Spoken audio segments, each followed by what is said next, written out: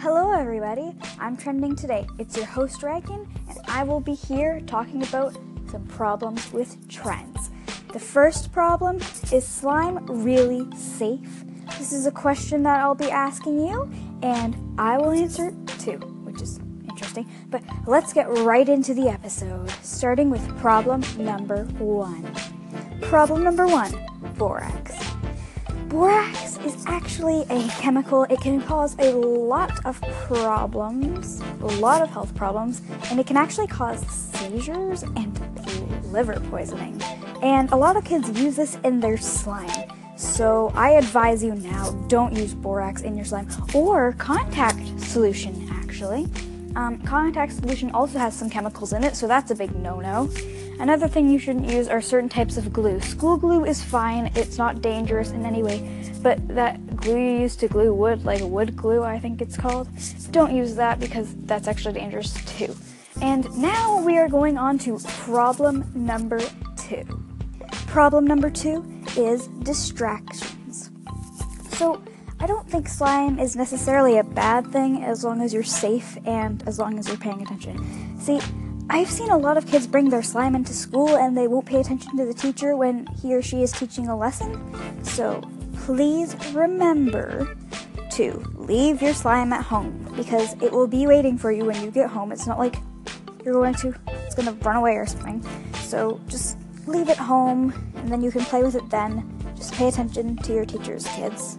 So there you have it, folks. Slime isn't necessarily safe if you're using borax or contact lens solution or certain types of glue, but it is safe if you're not using borax, contact lens solution, and if you're using school glue because the school glue is safe.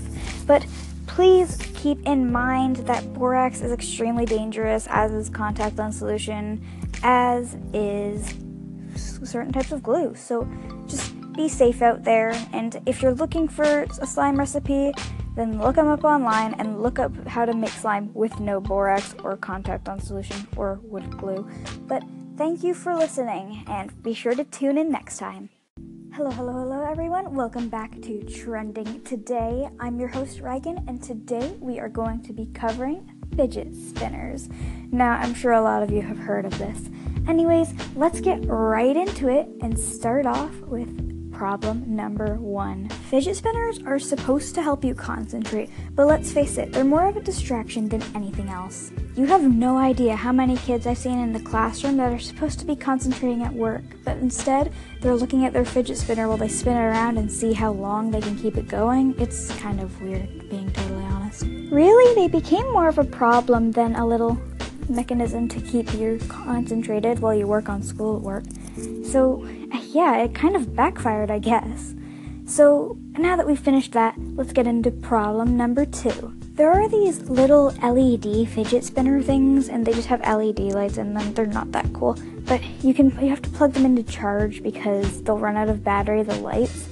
So when you plug them into charge, that can actually be a hazard, and here's why. When you plug something into charge, it gets heated up, so it's best that you put it on a solid, flat surface. But some people were putting it on, like, their bed or the carpet, and that actually caused the carpet or the bed to light on fire, which is not good at all. So just be careful of that. It's pretty dangerous if something lights fire.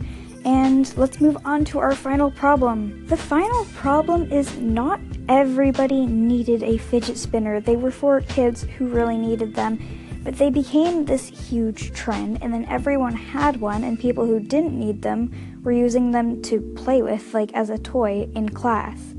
So really, it wasn't that great that half the kids who didn't need them had them, if you know what I mean. Especially since they're literally being banned from schools, which means that kids that actually need them can't have them at school anymore, as far as I'm aware. And that's about the only problems I can think of that have to do with fidget spinners. Anyways, thank you so much for tuning into my channel. If you have your own opinion on fidget spinners, I would really love to hear it. So if you want, you can leave a comment or call in, because I'd be happy to hear your opinion. This has been your Daily Trending Today. See you next time.